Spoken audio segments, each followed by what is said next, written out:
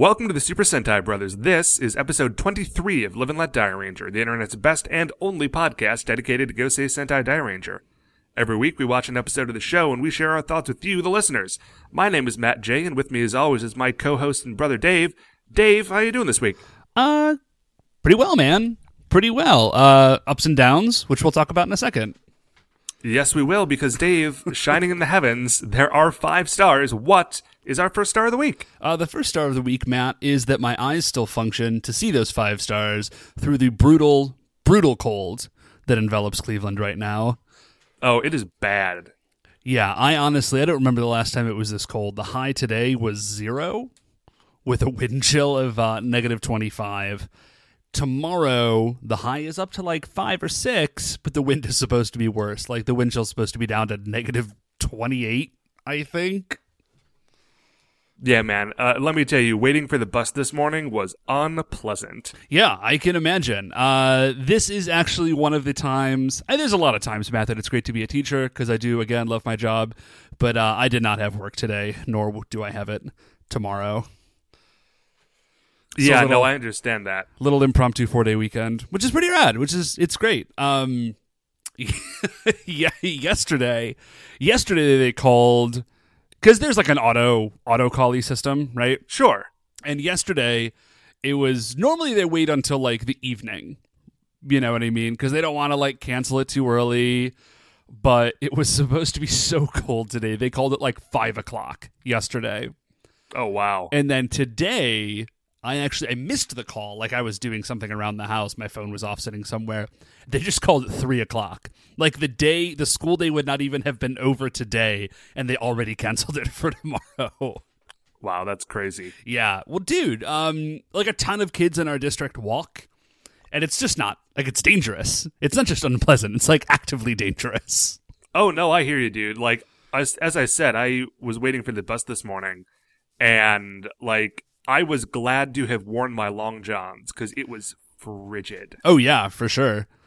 I was looking around like for something to drink, and we had run out of seltzer water, and I was like, we're out of seltzer. And my wife, was like, well, you could run out and get some. And I was like, maybe when the sun has risen tomorrow. Like, dawn has always been the friend of man or something. What is it? Dawn has always been the hope of man. I think that's it. Yeah, I tell you, man, I have been doing nothing but sitting in my apartment this week. It's just been too cold to leave, which actually leads me into our second star. Because you know what I've been doing while I've been sitting around this week, Dave? I don't, Matt. Matt. Yet dawn is ever the hope of men. Ah, thank you. Sorry. Not that anybody but you and I cared, but I don't even know if you cared, but I did. Okay, sorry. So what have you been doing this week, Matt, as you've been sitting around? I don't know. Well, on Tuesday, I got my delivery of the Zyuranger DVD set from Shout Factory that just came out. Nice. And that's pretty much been my week. That is awesome. It's been really nice because I've been down such a Dairanger hole the whole time we've been watching this. Oh yeah, I've sure. kind of forgotten about all of the other Super Sentai shows that I really liked watching and would like to watch in the future. So I got it, and like the first night just binged and watched like 10 episodes. I mean, they're short, they're like 20-minute episodes. Yeah, but right. Even so, 10 episodes is a lot. It is a lot of Zyuranger, and it was great. The weird thing that I forget about Zyuranger is because, like, you've really only ever watched Dairanger, but Zyuranger is very different. It's like it's more like a fairy tale. Oh, where it's okay. like, they're fighting a witch, and they're not right. teenagers who are plucked from modern day. They are ancient warriors who are revived to fight this witch who's come back after 170 million years, who is dedicated to the goal of stamping out humanity, and in particular children. And so it's all of this sort of like prince, princess, knight, champion people like protecting children against witches and monsters. Yeah, no, that sounds really cool. It is. It's very different. It's very cool. The tone is pretty different. So I'm not going to talk about it too much because there is thought that will be the next one that we do. Yeah. I'd like to either do Zyuranger, which would be way easier because there are DVDs, or maybe move on to the series that comes after this one, which is Kaku Ranger, which I actually watched the first episode of this week to try to just sort of get ahead of the project. Kaku Ranger, I don't know if you remember, because you stopped watching Power Rangers pretty early on, but Kaku Ranger was the show that was transformed into Mighty Morphin Alien Rangers. Oh, dude. They were... Anyway, the gist of it is, it's weird because the Japanese show is all about ninjas who are fighting these monsters who had been sealed away behind a magic seal, and then like the ancestors of the old heroes accidentally revive the old monsters, and they need to take up the mantle of the Kaku Rangers to fight them, right? That sounds pretty rad. It is. But the American version is a 10-episode like mini-series that exists to bridge the gap between Mighty Morphin Power Rangers and Zeo Rangers. And they're in space, and they're using like the special martial arts of some alien race, and it's weird. It might be cool. I've never watched it. I've really only ever seen one of the characters from... I think the Red Ranger from that show shows up in the Forever Red episode. Which, did I make you watch Forever Red?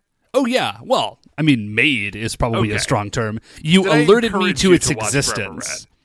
You alerted me to its existence, and I then immediately went and watched it. Okay, guys, listeners, if you haven't seen Forever Red, and if you're listening to this show, you probably have, but if you haven't, it is a reunion episode where the first 10, I think it's the first 10 Red Rangers, except for Rocky, who was the second Mighty Morphin Red Ranger after Jason left. The rest of the Red Rangers all get together for like a 10-year anniversary special to go fight somebody. And I think the Red Ranger from Alien Rangers was in that. But that was the only real exposure I'd had to anything about that. Mm-hmm. And Kaku Ranger is wild. Because it's in, like, you know, that is the series that was in 1994. And man, they are dressed like it is 1994. Fantastic. Like the outfits make a big jump from Die Ranger to Kaku Ranger. There's a lot of plaid. Like a lot of plaid. Okay, yeah. But it won't be the whole shirt that's plaid. There'll just be a square of it that is plaid next to a different square that is a different plaid. Yeah, definitely. 90s, man. Yeah, you know, one of them's wearing like an Air Force t-shirt and a bandana, but not Japanese Air Force, U.S. Air Force. It gets, everything you're saying makes me want to watch this show. So, who knows? We might do Zeo Ranger, we might do Kaku Ranger. Depending on how long we keep doing this podcast, we might end up doing both. Yeah, but, dude, who knows? Yeah, watching old Sentai shows that aren't this one. That was my second star. No, that's awesome. Guys, the Zeo Ranger DVDs aren't that expensive. I think you can get them on Amazon for like $40. So, seriously? Oh yeah, dude. I don't know why in my head like they were just more than that. No, dude. I think they're $50 from the Shout Factory website and cheaper on Amazon. They're pretty baseline DVDs. Like there's not special features or anything. It's just the show with subtitles. Dude, I would buy. Like I wish they just sold that. Like, I would pay extra money for less DVD, oftentimes. You know what I mean? Yeah, I mean, unless there's a direct, like a commentary track on the thing, I basically never care about a special feature. Yeah, I don't care. I just want to watch the thing. Okay, so that's our second star. Dave, what is our third star of the week? So, third star of the week, Matt, is we're actually recording this a little bit early this week because this upcoming Saturday, I am playing in a Netrunner tournament. Down at my local comic / games shop. Actually, they don't sell comics. They are just a game store. But yeah, that's me exciting. and I think it's going to be super fun. I have never played in like a game tournament before, just because I'm not. Is it just you going down, or is it the rest of no. the Like Wednesday night me crew? and like me and Bill, who we've mentioned on the podcast before, and our friend Ben and Josh and some other guys are going down. But it looks like it's going to be super fun. I don't expect to do well, mind you. Oh, good heavens, no. Like I'm not. Yeah, like I am not expecting to win. By any stretch of the imagination. I'm frankly not even expecting to get into like the top like tier of play. But I think it'll be fun. I've been playing a lot of Netrunner recently. Really been digging it. Well, you told me that you got the base set, right? Yeah, I picked up the base set a couple of weeks ago. And I have played it enough. I to have played both sides of the game once, because you Okay. either play as the corporations or the Runner. runners who are attacking Yeah. the corporations. And I played as each side once. Okay. Well, yeah, we should. Next time I see you, we should play. But yeah, there's going to be. Absolutely. There's not really a whole lot to say about it, I guess. I have been. So we've been doing a lot of like playtesting, right? Okay. And this is a process that is much more familiar to a lot of the other guys that I kind of hang out and play with, because they're all Magic players, or like they were Magic players. Like this was like a very large part of their like childhood, right? Oh, yeah, man. Those guys love Magic. Yeah, they do. Although they've kind of stopped playing. But I, as you know, was not. Like, I was not a CCG guy. Like, I got in, we played Overpower, which we've mentioned, like, for a while, and it sort of soured me on the entire experience. And so, the problem is I don't actually know how good I am at Netrunner. Like, I do not have, like, a real great baseline, because all the people I play with are, like, very good at it. And so when I play with them, I just get walloped, like, almost every time. Okay, so there is no winning. There is just figuring out how to lose less badly. Well, I hold out hope, Matt. I'm edging towards winning. Like, every once in a while, I'll manage to, like, pull a victory out. Like, but, it is more like, I'm not going to say dumb luck, but, you know, it is not like the sort of calculated, powerful victory. You know what I'm saying? Like, as a gamer, you want to win. Like, you are absolutely because... you're doing your best, but a lot of things need to fall into place for you to get a win. I know exactly how that is. Yeah, precisely. Like, it is not like the sort of dedicated, like, yes, victory, because, like, I did the thing and I did it right, and, like, blah, blah, blah, blah, blah. But, you know, I'm getting there. I'm getting closer. So it's a very satisfying curve for me right now. All right, man. Well, good luck. You have to report in next week and let me know how it went. Yeah, I have a prediction for you, Matt. But yeah, man, that's what I'm doing with my Saturday. I'm looking forward to it. So it's a short one, Matt, but that was our third star. What, Matt, is our fourth star of the week? Dave, our fourth star of the week is actually yet another Super Sentai related thing. Okay, go wrong with that. I got a tweet earlier today from one of our friends on Twitter. Let's see, it is Alpha Power 65, who is at Ken2158. So thank you, Alpha Power /Ken. Hey, Ken. And it is a video. It's like 2 hours long of Dang. behind the scenes recording of Die Ranger. Oh, And so that's cool. what I can sort of piece together, because I haven't watched a bunch of it yet, because as I say, it is 2 hours, and I just got it today. Right. And you guys can find it. I have retweeted it, so if you check ours, check our Twitter feed, it should be on there. Otherwise, you can just punch into YouTube. Like, I think it's titled Rare Sentai Behind the Scenes Video. It was the stunt coordinator from Mighty Morphin Power Rangers. The American. The American one, who Okay. in 93, when Power Rangers was first airing and Die Ranger was airing at the same time, he went over to Japan, and I guess he went over to see sort of how they did their stunts and how they put the show together. But he recorded that's a bunch rad. of it. So it's just 2 hours of, you know, the Kiba Dio standing around, like, not wearing his helmet. Like, I don't know if I want to see that, actually. like, you know, Like, on maybe the when we're done, I wanna watch soundstage it, you know? waiting to fight the ring priestess, who's just sort of, you know, twiddling her thumbs. Is this like a, I don't know how to say, like a professionally produced thing, or is this just like this dude rolling around with like a camcorder? No, it's just like camera rolling. Oh. And he's sort of, Oh, okay, there's so it's parts just of it where he's footage. just talking over it, yeah. Okay. Oh, that's awesome. No, this That is sounds not super documentary film. This is just, this dude brought a camera to record it, I guess to bring home and show the Mighty Morphin Power Rangers crew. Again, I could have the details wrong because I haven't watched a bunch of the video yet, but it's really interesting to watch. So I recommend that you do that.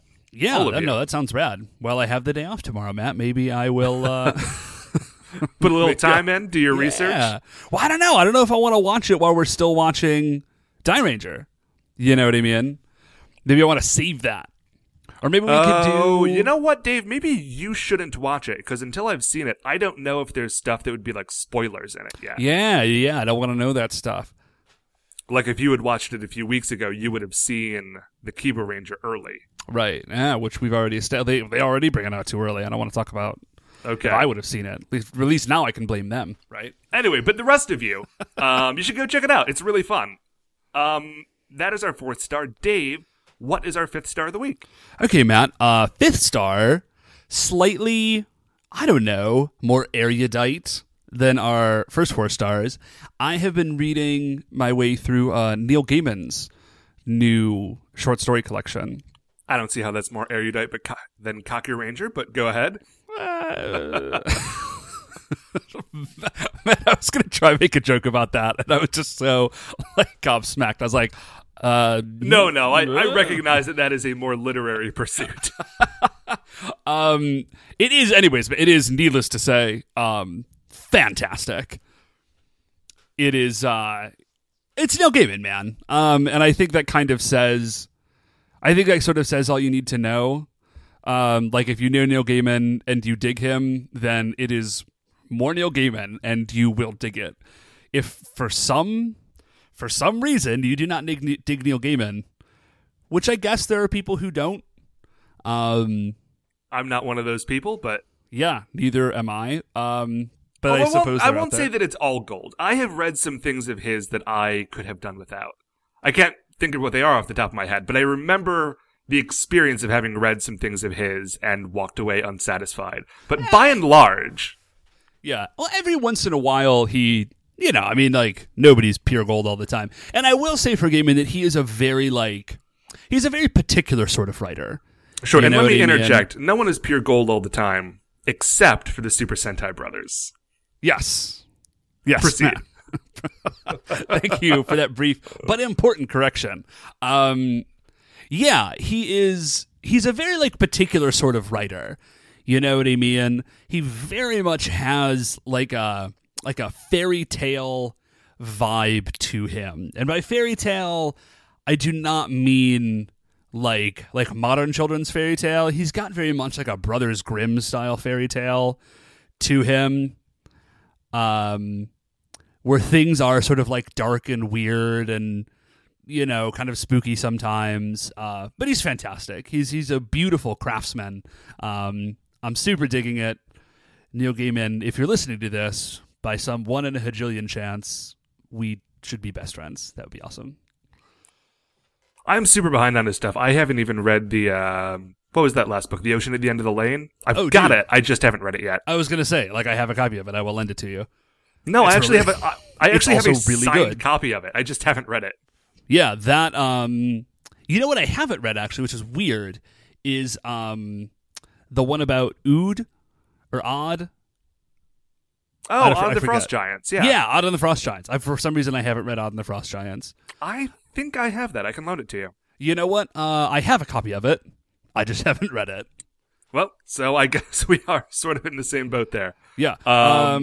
Yeah, so if you haven't read it, if somehow you're a fan of Neil Gaiman and you didn't know it existed, it does exist. You should go read it. If nothing else, if nothing else, it'll give you something to read while you're waiting for the 3rd issue of Sandman to come out. Right. Matt. So this actually, really briefly, this does remind me of a pretty hilarious story because I'm thinking about the Brothers Grimm now. Okay. Well, I was actually thinking about the Brothers Grimm earlier because we were talking about Japanese fairy tales. And do you remember that anime show that was on when we were kids? I remember that show, and I think about it frequently. I have no idea what it was called. If anybody knows... It's... No, I have... You keep talking. I'll look this up. Okay. Anyways, so... Because I'm thinking about the Brothers Grimm, and a lot of people do not know this, the Brothers Grimm were not, writers of fairy tales. They were, really early folklorists. So all the stuff that they wrote, the Grimm Brothers collection of fairy tales, that was never meant to be... a collection for children. That was their great folklore anthropological opus where they traveled all over Germany and collected all these stories. They were actually sort of Grimm, haha, Ho ho. But they were sort of like dour, kind of serious dudes. Like they're very intense, like scholars of folklore and anthropology and stuff. And there was a story where Hans Christian Andersen, who was a writer of like children's stories, and who did not know this about the Brothers Grimm, he was like a big fan, and so he was in the city in which they lived, and he like showed up. Or like got a letter of introduction or something, but he like showed up to meet the Brothers Grimm and was like, "Oh my gosh, this is going to be so great! I'm going to meet the Brothers Grimm. We're going to like talk about stories and stuff." And he like showed up, and the Brothers Grimm were like, "Who are you?"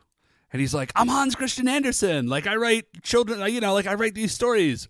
And they're just like, "Oh, a writer of children's stories. Like, how droll." And Hans Christian Andersen sort of like crushed because he's expecting to have this like moment with them, and it didn't happen because he did not know what their deal was. Dave, the show was called Grimm's Fairy Tale Classics. Okay, fantastic. It ran 2 seasons, the first of which was called Grimm Masterpiece Theater, and the second was called New Grimm Masterpiece Theater. And I haven't seen this in a long time, although I did just watch the opening, and the theme song immediately brought me back to being like 8 years old. So yeah, it was really I'm great. Gonna watch it. I'm gonna watch it right after we're done with this. It's gonna be rad. Yeah. Oh man, this show. Never mind. We don't have to talk about Grimm's Fairy Tale Classics. Just go check it out sometime. It was a weird little kids anime that I remember being like surprisingly dark for being shown on like Nick Jr. in 1992. Yeah. Okay, That so is accurate. that is it for the 5 stars. We are going to take a break. We are going to watch episode 23 of Gosei Sentai Dairanger, which is titled True Love at Full Speed, and we'll be right back with you in a moment.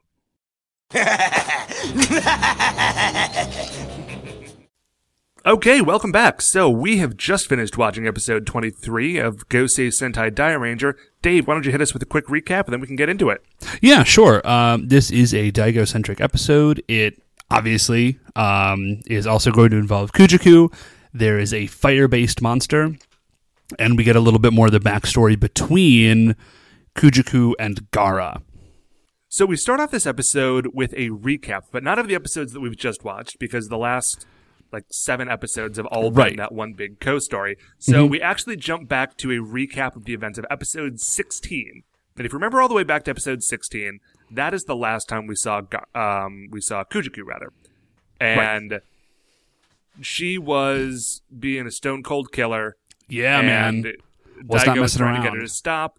Right. And at the end of the episode, the fallout was that kindness had returned to her heart, but we saw that there was something wrong with her. Like she was getting sick or something. Yeah, and so we start back off, sort of picking up that storyline.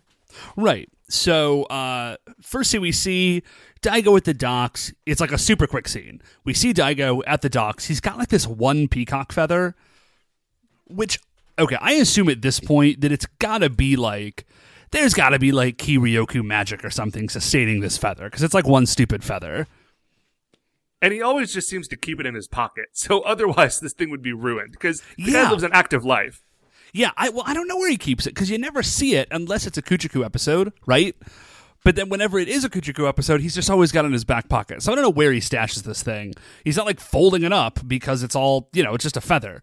I don't know. I think the answer of where he keeps it is probably next to the aura changer. So wherever that is also where the peacock feather is.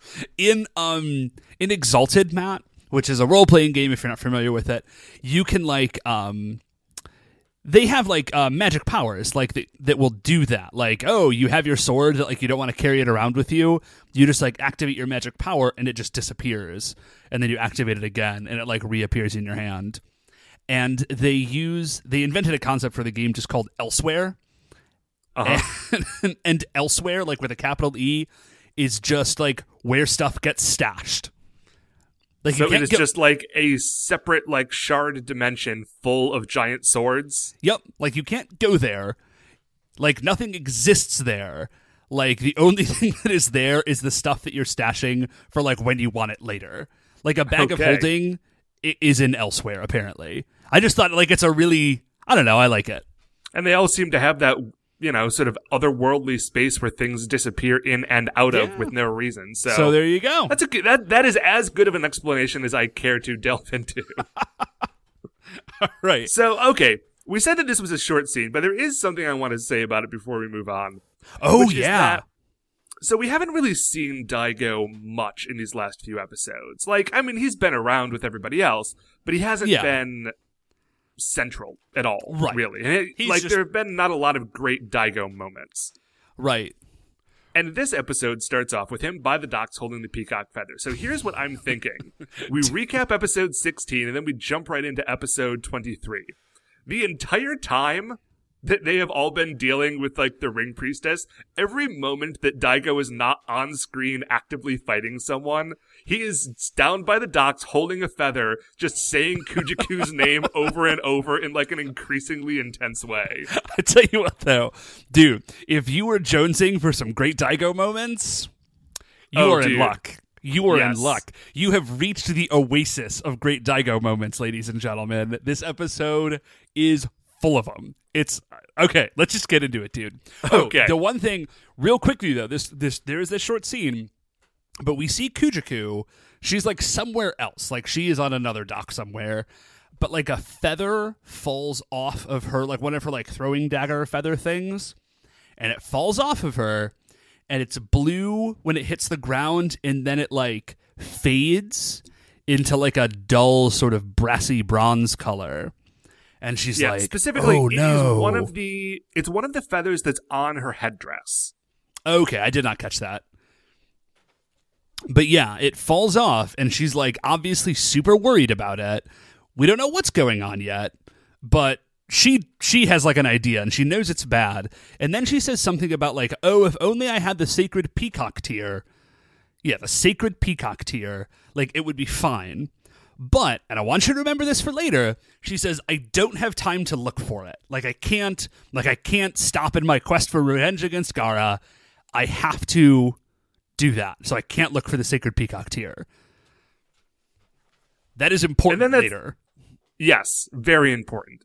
But that's the end of this scene, and we cut to the woods. And in the woods, there is a Goa monster just riding around on horseback. Yeah. And we can't like quite tell. He's got like a robe on, and then like a big head mask with the like covers part of his face. So we can't totally see what's going on with this dude. He's wearing some sort of a hood. His name, actually, I had to look it up because the translation we're using didn't actually translate his name in the subtitles. Like, guys, come on. Like, you had one job. One job. You're supposed to take the Japanese words and turn them into English words so that I know what's happening. So so the guy's name is Heatwave Hood. Oh, okay. Well, the hood makes sense, and then the Heatwave also makes sense. Because what we see like, it's just some people fishing, just like, extras. They're fishing. They're like chilling out. This dude shows up. He's on a horse. I don't know why. Aside from the fact that it's cool. Dude, that must have been, as I think about it, that was a well-trained horse to let that dude up on it in that, like, crazy getup. Oh, yeah, dude. It is a wild costume. I mean, okay, listen, it's a Goa monster. They're all wild costumes, but horseback riding in one of those things seems preposterous. Yeah, and so he, like, shows up, and the people who are fishing are like, what the heck? What is going on with this guy? And he, like, lifts his hood up a little bit, and he, like, breathes fire on them, sort of. Like, it doesn't actually hit them, but they start, like, freaking out as though they are being burned, and they're like, oh, it's so hot. And it doesn't quite make sense, but then he says, like, my fire will, like, give you a fever. So I guess that's what's happening? Yeah, he's doing a few things. He's rolling around, because we see after this him sort of, like, terrorizing places. Right. He's shooting people with the fire, and it's, like, it is making them beet red and giving them what I can only assume is eventually some sort of fever that will get so bad that they will die from it. Right. He's also using the fire to, like, wilt plants and dry up rivers and such. Yeah, just sort of causing general general problems. Right. And that's it. So this is just sort of an establishing shot for, what's his name? Fire Hood? Heatwave Hood. Heatwave Hood. So this is just kind of establishing thing for Heatwave Hood. We kind of get the idea. He's a fire-based monster, and he's burning people. It gets cooler. Oh, yeah, it gets a lot cooler. So we cut to HQ Murder Basement, where the Die Rangers are all gathered together, and Kaku is giving them the score about Heatwave Hood and telling them, okay, like, go out, deal with this problem, please. Right, like, this is the deal. These people are all going to die from their fevers unless you can go take out the Heatwave Hood. Right. We cut away. We see Heatwave Hood. The Rangers arrive. They, like, jump kick him. Again, guys, maybe tension first. Like, really?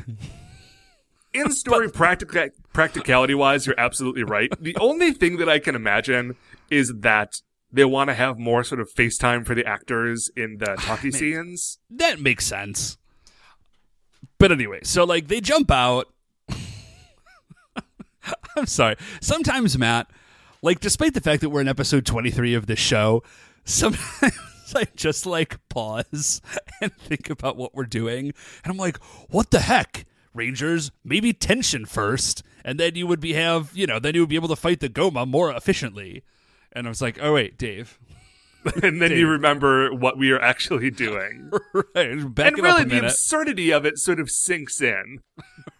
Right. Like, this is now, counting the movie episode, the 24th time we have sat down for an hour to record us talking about these people fighting monsters. Okay. From 1993. So the Rangers jump kick Heatwave Hood.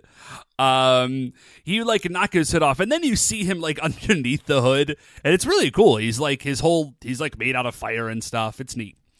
Yeah, again, I'll put up a picture of this guy on the Twitter feed. And then you couldn't see this before because he was on a horse, but like his robe is sort of open, and you can see that his torso is like a furnace, like an old boiler style, like boiler stoker furnace with like a grate in it and stuff. It's super cool looking. And so he says like, I've been waiting for you guys to arrive. You know, you kept me, I've been impatient, etc. He goes back to attack. He's thrown some fireballs. Gara shows up. Right. Fight. And then, dude, Shoji. Shoji pulls out a great move. And this is the first time in a while that we've seen something good from Shoji too. Yeah. A lot of things in this episode are nice showcases for some characters that we haven't really spent any time with in a while. Yeah.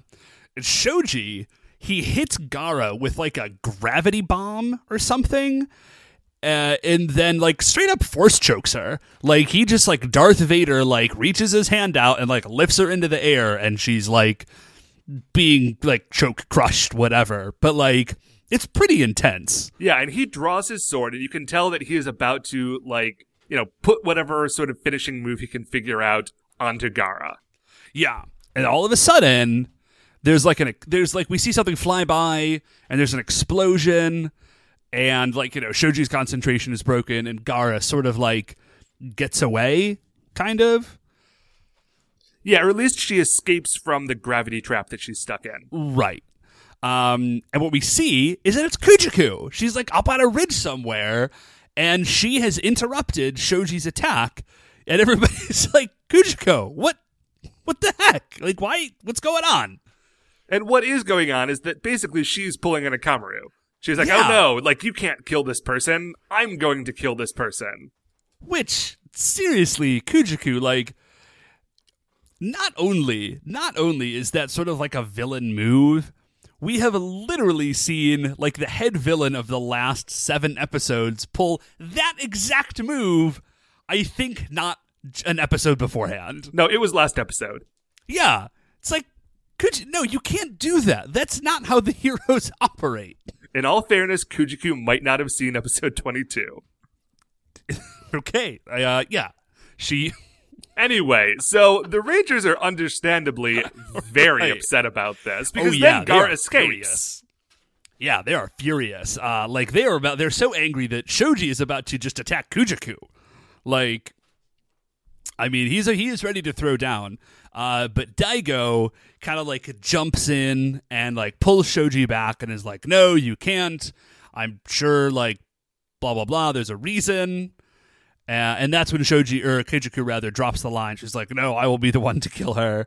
And everybody's like, wait, what? Seriously, Kujiku?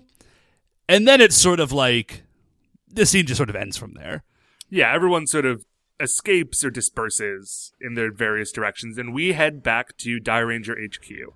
Murder basement. And they are all standing around talking about, well, 4 of them are standing around talking to Kaku about how terrible Kujiku is. Yeah, Shoji specifically. Yeah, like nobody's happy about it, furious. But Shoji is the one who's like really upset. Understandably so. Like he was about to, lay the hammer down on Gaara, and here she comes. Down. But then Daigo hops in and says, no, like, you have to understand, she's very upset. She's trying to, like, give up her hatred for Gaara, but it's very difficult for her. Yeah. And basically just trying to make excuses for her. And my notes actually just say Daigo is trying to cover for his girl. That is exactly what he's doing, because Rin hops in. He's like, wait, are you with us or are you with her? And he just drops the bomb like, oh, like, I love her. I love Kujiku. And then we get like close-up shots on everybody's reaction faces. Yeah, and they are like, they're just not impressed. Okay, 3 of them aren't impressed. Shoji's face is amazing. Like, he throws up the eyebrow as though he is The Rock. Like, that is the look on his face. It is beautiful. Again, I've got a lot of pictures to put up from this episode, but I'll try to remember to get that one up as well.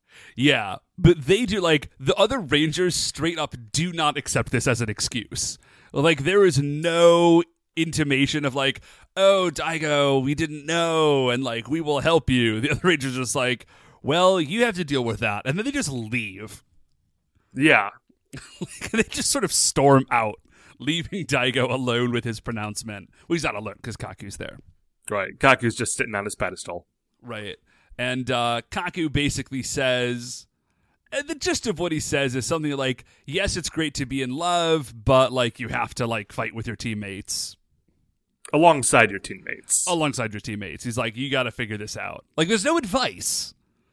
No, of course not. Really it's Kaku. Kaku does not actually offer his protege any, like, actionable advice. He doesn't tell him what he should do. He just says, like, bro, you got to figure this out.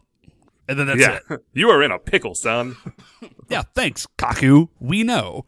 Okay, so we cut from there and we go to a field. And in that field, Kujiku is squaring off against Gaara. They're not fighting yet. They're just shouting at each other. It's just showdown at high noon style. Like, they're each on the opposite end of the field. It is about to happen. And Gaara lays the truth down on Kujiku and says, listen, I hated you long before we got into this grudge match where, before you hated me. Yeah, I was here first. And we don't know why. And Kujiku's like, wait, what? Really? And Gaara's like, I will show you why. And she, like, puts her glove up to hide her face, and then she, like, takes the glove away, and you can see that she has, like, a scar. Admittedly, kind of a gross one. Like, a pretty severe one on her face. And she's like, that's why. The classic scar down the side of your cheek. Right. And it's like, seriously? That? You entered, like a multi-millennial grudge match because she scarred your face? Oh, dude, it gets better than that, but we don't see any further in this episode. But yeah, that is the deal, is that Gaara had it out for Kujiku because of this scar on her cheek. And now, Dave, I want to take a moment and remind you of something. Are you about to talk about the lipstick songstress? I am, yeah. Yeah. The lipstick songstress is like this. If you recall from the earlier episodes, she had like basically the exact same scar on her cheek and went into a mad frenzy to try to kill Rin because she had caused it. Yeah, totally do. And so lipstick songstress is actually like a cool sort of foreshadowing of the conflict between Gaara and Kujiku with it, like the scar thing. It's neat. It's a cool. Oh, it is. No, that's nice. It is also really good foreshadowing of the notion that Goma are trifling. Like, seriously. Like, that's what you got. I mean, whatever. Like you're going for world domination, and that's what you entered a 1,000-year grudge match over. But anyway, so like, oh, and then actually, Kujaku does the absolute worst thing. She does the absolute worst thing. I'm sure as Garo would perceive it, she doesn't remember. Garo's like, I will destroy you because of this. Don't you this thing you did to me? And Kujaku's like, I did what? Huh? Which I'm sure like is even worse for Gara. Oh yeah, that is You like, remember? Yeah, you know, it's like I scar a lot of faces, lady. right. Get in line. Or more accurately, that the best version of that is from the Street Fighter movie. Where the day that Bison came to your village and killed your father was the most significant day of your life. But for me, it was Tuesday. Like, Oh man. Okay, guys, the Street Fighter movie is terrible. oh, it's straight up garbage. But it is a steaming pile of hot garbage. But Raul Julia, that movie, watch it anyways. Watch it anyways, just for Raul Julia. Because that dude eats scenery alive. Like, he just chews it up and spits it out like Superman so style. Good that he makes up for everything else. And then you get some good Jean-Claude Van Damme stuff in there, too. But Dude, it's so glorious. When he pays, I don't want to ruin too much of it, but bison dollars? oh, yeah, dude, Bison dollars. They will be worth, what, 5 British pounds? I forget. Long story short, like he hires some mercenary. He plays M. Bison, and he hires some mercenary to do something for him. And the mercenary comes back and he's like, "Where's my money?" And M. Bison pays him in currency that he himself has minted. It's got his face on it and everything. It's fantastic. And it's not worth anything. But he's like, no. Once I take over the world, this will be super valuable. So just hang on a Tons minute. of money. It'll appreciate. Okay. Oh man, Raul Julia, gone too soon. Gone too soon, Matt. That was his last anyways, role. Was it seriously? Yeah. That I if you didn't watch know that that. movie, it be like it has an opening like screen card that's like in loving memory of Raul Julia. And that was the movie. That does sound vaguely familiar. He was like super sick already, and he did it because his kids wanted him to, basically. Once again, showing that Raul Julia was an awesome guy. Yeah, Anyway, yeah, he's fantastic. Moving on from weird bummer thoughts about Raul Julia. Yeah. So Kujaku and Gara start to fight, and it's a cool fight. Yeah, it is. It's pretty rad. Actually, whenever these two square off, it's a pretty cool fight because they both have neat powers, and they, one uses a sword and one uses 2 daggers, and Right, yeah, there's like some cool like special effects, like Gara's like they turn her into like a blur and she's like kind of bouncing around fighting. Like it was pretty neat. but their fight is interrupted by the arrival of the Heatwave Hood. Well, Heatwave Hood shows up and then I can't even remember which one shows up first, but Daigo also shows up. Well, what happens is Heatwave Hood shows up, and he starts to blast her with this fire attack, which is some sort of like flaming trap from which she cannot escape. Got it. Daigo shows up and tries to save her, but Also is gets there caught in just the like a trap. little bit too late, so he also gets sucked in. Yeah. And what he does, well, you said it, you meant he sucked in. Basically, he Heatwave Hood, that is, breathes fire on them and then inhales the fire back but takes them with the fire. So he sucks them in Kirby style. And they're now trapped inside his furnace body. Specifically, Matt, his scorching hell. Yes, it is referred to as his scorching hell, which I want you to remember that terminology because I'm going to get back to it. Oh, yeah. So that's it. And then we just sort of see, we jump from that fight into the scorching hell that is Heatwave Hood's internal body, I guess. Yeah. Or, maybe he has some sort of dimensional thing within there.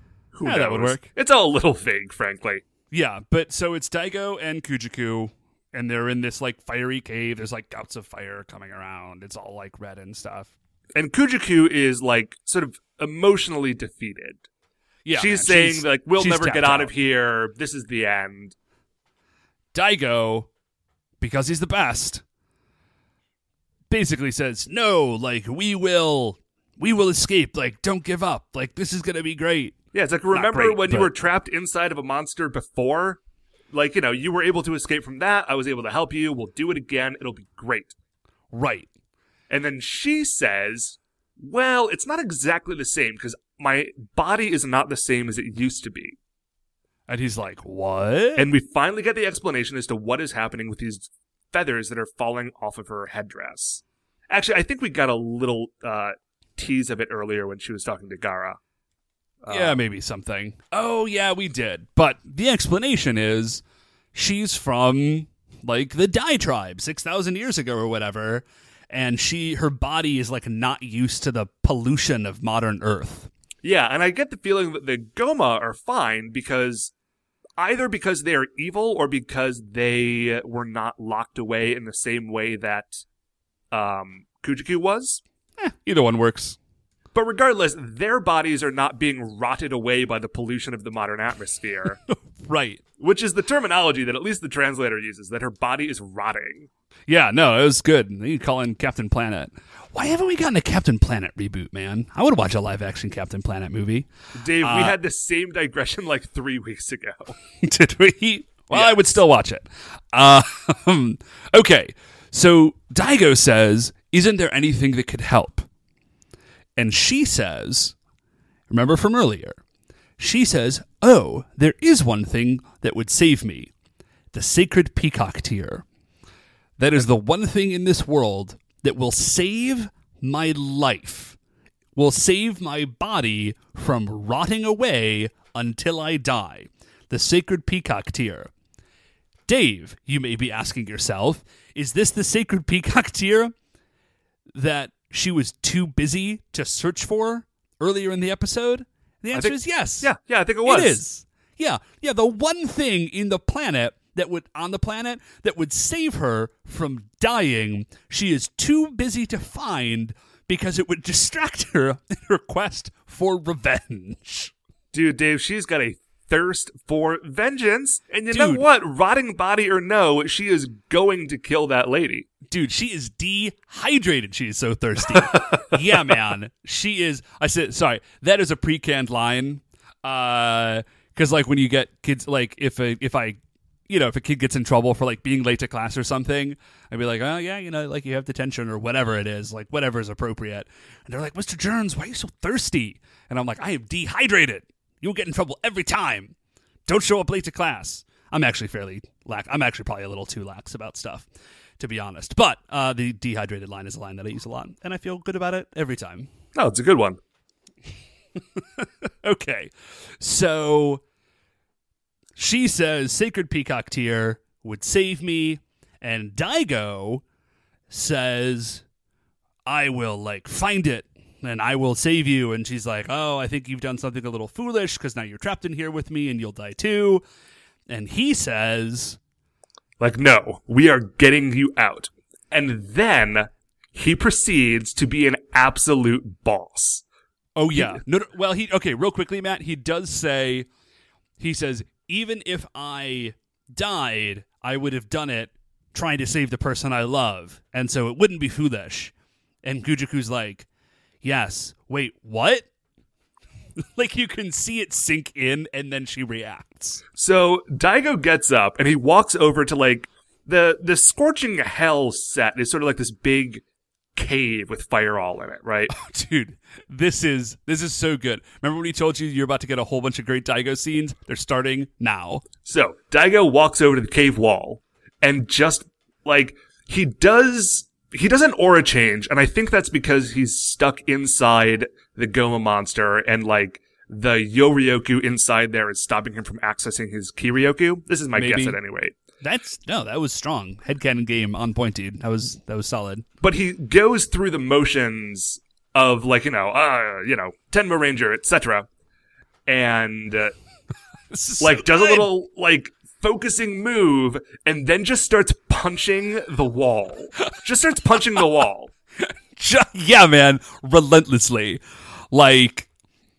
And, like, continues to do it until the scene is over. And, like, there doesn't appear to be any progress, but he is just, like, focusing on his chi and punching the wall relentlessly. It's so good. So, Okay. we cut out of here, we cut back to Murder Basement. Right. The other 4 Die Rangers meet up, and they say, we can't find Daigo, there's an emergency, Heatwave Right. Hood is on the loose, we need to go find him, where is he, he's so irresponsible, whatever. Right. They don't know Like, they're what he's up to. Clearly sort of annoyed about it. And then Kaku, they turn to him, and they say, do you know where he is? And then he opens his eyes wide, he's like, can't you feel the battle chi? Yeah. Fantastic. Because Daigo is summoning so much chi to punch his way out of hell for the sake of his loved one and his friends that Kaku. that Kaku can feel it from headquarters. Oh my gosh, it's so good. Okay. So we jump to where Heatwave Hood is, and we see like Gara is there, and like Heatwave Hood looks away, and she's like, okay, well, I'll just like, now is the time to seal her fate forever or something. And she pulls out her sword, and it looks as though she is about to kill Heatwave Hood. Oh no, she flat out says, thinks to herself, Oh, I'm that's going right, to she thinks kill that. Heatwave Hood while they're inside of him, and then all 3 will die, and it'll be great. Right. So she is straight up willing to kill her own dude to get at Kujaku, which is cold. And is about to do it when the other 4 Die Rangers show up and interrupt her. Yeah. They all get into a fight. Right. And Fight you for know, fight. it's standard The fight. fight isn't particularly anything particularly interesting. Although there was one moment real quickly that like there's a lull in the fighting, and Gara says to the Rangers like, "Oh, Daigo and Kujaku are like inside Heatwave Hood. If you kill him, then you will also kill them. So go for it if you want to." Or like, like you always do. Which was, it stood out to me only because before now, we have never gotten like an explicit statement that like, yes, the Die Rangers are very definitely killing these monsters. You know what I mean? Because if it was like a kids' TV show, in my head they would be like defeated somehow, but not like dead. I don't know, man. I feel like we've gotten, like the Ring Priestess was upset because Kiba Ranger, according to her, had murdered her 2 sisters. Yeah, that's a good point. I guess it just sort of struck me. But yeah, whenever Anyways. it's said that explicitly, it does sort of... It's a little bit weird, I yeah. guess, just maybe to American sensibilities, but yeah. So they definitely killing. And so they're like, oh, like, that's a dirty cheat. But they're Yeah. trying to fight Heatwave Hood, but not kill him. Right. And they're Shoji losing. particularly is super pissed off about it. Listen, Shoji, that is another example of Shoji's weird sense of honor. Yeah, that's very strange. Which we will continue to see. Actually, we'll see it quite a bit next week. Oh, which cool. I'm super looking forward to. Next week is a real Shoji episode. But with the Rangers trying to not kill Heatwave Hood, they start to lose the fight. Yeah. And Daigo, I forget how, but he knows it. Yeah, like we cut inside to like Heatwave Hood, scorching hell, and Daigo just definitely looks like he is about to enter beast mode. Like things are about to get even realer.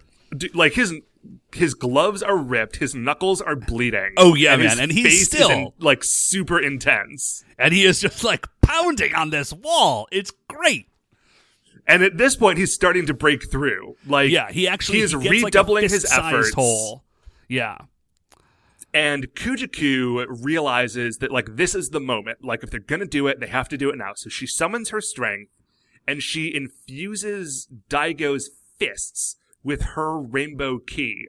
And so now Daigo, empowered by the rainbow chi of the woman he dude. loves, punches He's a like- cave wall to escape hell to save his friends. And it's Dude, the his best like thing. his fists are like glowing, and every time he punches the wall, there is like a burst of like rainbow colored lightning striking, like arcing out from his fists as he smashes his way And, like, through this wall. Every It's time, like, the hole amazing. gets a little bigger and a little bit more light streams in. Oh, it's fantastic. Guys, I mean, seriously, even if you don't watch the show, like, regularly, you just listen to us talk about it, thanks, first of all, but also, like, go find this episode. Like, it's on the internet. Just watch the second half of it. Daigo goes nuts. It's amazing. So, without drawing this out too much longer, like, Daigo manages to punch his way out of the scorching hell.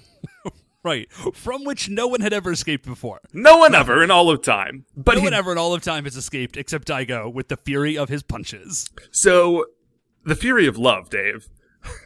Right, as manifested by lightning punches. Exactly. Which is, I think, probably the best manifestation of love. Yeah. Okay. My notes actually just say lightning punches in all caps. So, as he's doing this and about to escape, Gaara recognizes, like, oh, like, crap, this is about to happen. And so she pulls out her sword and is about to kill Heatwave Hood. And actually does. Like, she, like, cuts Heatwave Hood's head off. Yeah. But it happens like they escape a split second beforehand. Right. They sort of, the energy flows out of him and they escape. And then Heatwave Hood falls over. Yeah, so Gaara does the thing. They manage to, like, get out. They sort of, like, chi teleport out or something. It's not very clear. The other Rangers sort of rally around Daigo and Kujaku. Shoji is like, Daigo, why did you pull such, like, a foolhardy move? Like, what are you, crazy? It's like, dude, Daigo literally would have died. Like, he would be dead right now. That was the best move. That was not a foolhardy move. I thought that Shoji was talking about it was crazy to go off on his own to try to save Kujaku. Oh, okay. That actually makes way more sense. But, it's one of those things that, like, Shoji is angry at him, but it's the sort of anger that you express towards a friend that, like, like, he's glad to see him safe, but is, like, processing it through anger, I guess. Right. It's just like, how could you worry me like that, kind of. Exactly. That's exactly what it is. Because for all of his, like, worthlessness sometimes, Shoji really does have a heart of gold. Yeah. Dude, he's the warrior of love. Bullet Shoji. He's immortal. Fantastic. That's right. He's immortal. He can never die. Anyway, so while they're doing this, we find out that Heatwave Hood is not, in fact, dead. He throws the enlarging bomb. He enlarges. Daigo leads the Rangers in a pretty intense tension. Like, he is not happy. His face has not dialed down from the intensity that it had in the scorching hell. No, it has not. And so they tension. They summon their Kaiden beasts. They, like, they turn into Daimyo. They fight for a second. And then, this is also fantastic. Oh, yeah, this is another great move. Yeah. I think we've seen something like this before, but I don't remember exactly what it was. But, like, apparently when the Rangers are plugged into Daimyo, they can use, like, the Kiryoku of the Kaiden beasts to generate, like, Daimyo-sized versions of their special powers. Yeah, it's great. I think we've seen it with the individual Kaiden beasts before. I don't recall having seen it with the, like, full-on Daimyo. Oh, maybe. But anyways, he hits Heatwave Hood with the Phantom Train. Like, you see Daimyo, like, does the thing, and then Heatwave Hood just gets brained with the train. Yeah, the Phantom Train. And then they pull out a sword and blow him up.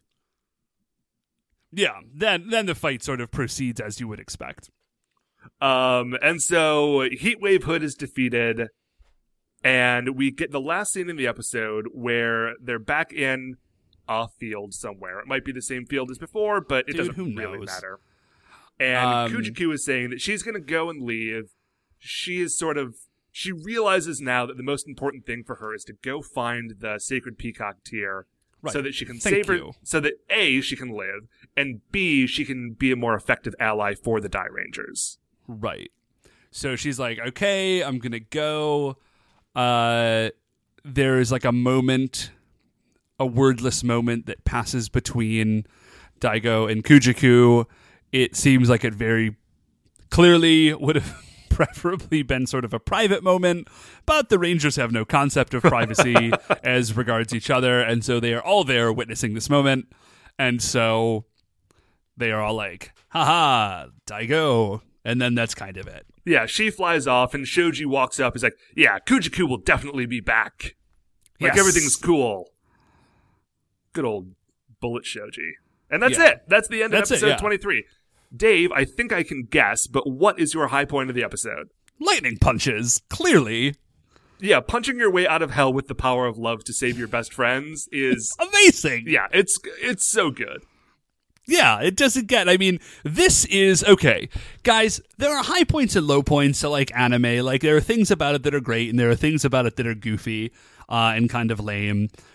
But I will say, you know, punching your way out of hell with the power of love to save your best friends is a sort of like, it seems like a sort of uniquely anime/Sentai style thing to do, and I love it. I love it every time.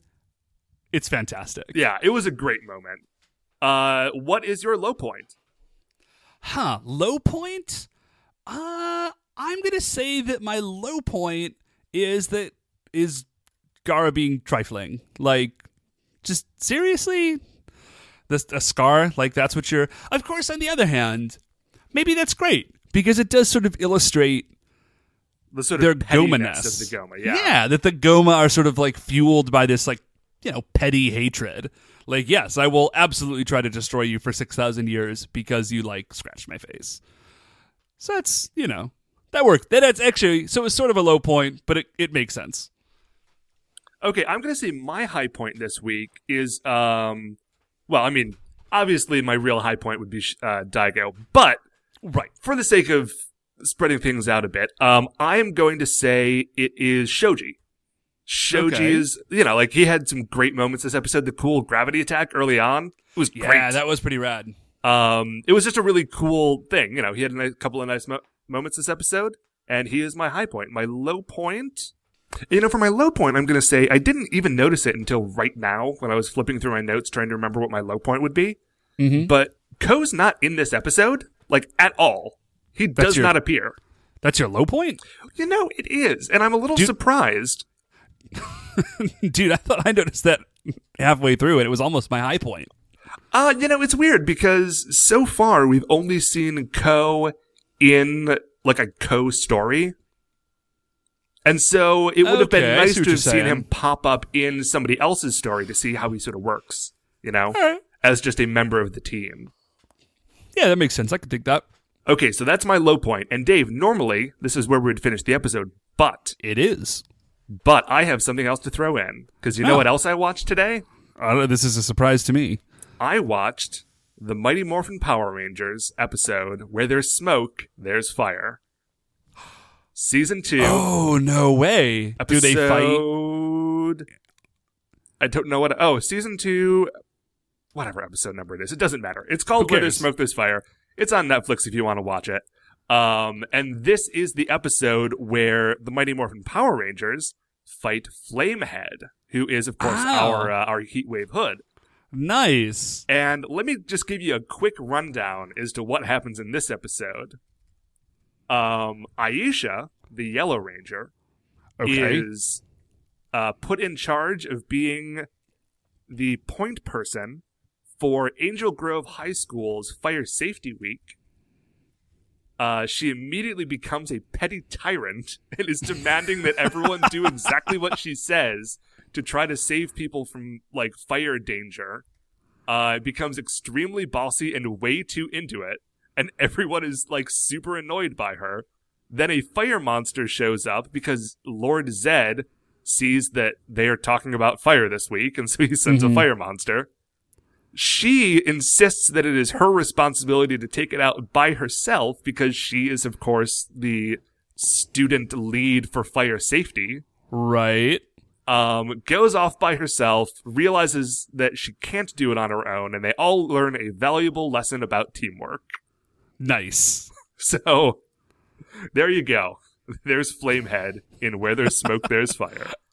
Right on. Going forward, I'm gonna try to watch the Power Rangers episodes and give little bits like this, just so that you, Dave, can really fully appreciate just how tonally different the two shows are. Oh, dude, Matt, I already have it pulled up on my Netflix as of right now. Okay, and so that now is going to do it for another episode of Live and Let Die Ranger. Before we finish up here, I'd like to remind you all that you can email the show at supersentaibrothers@gmail.com.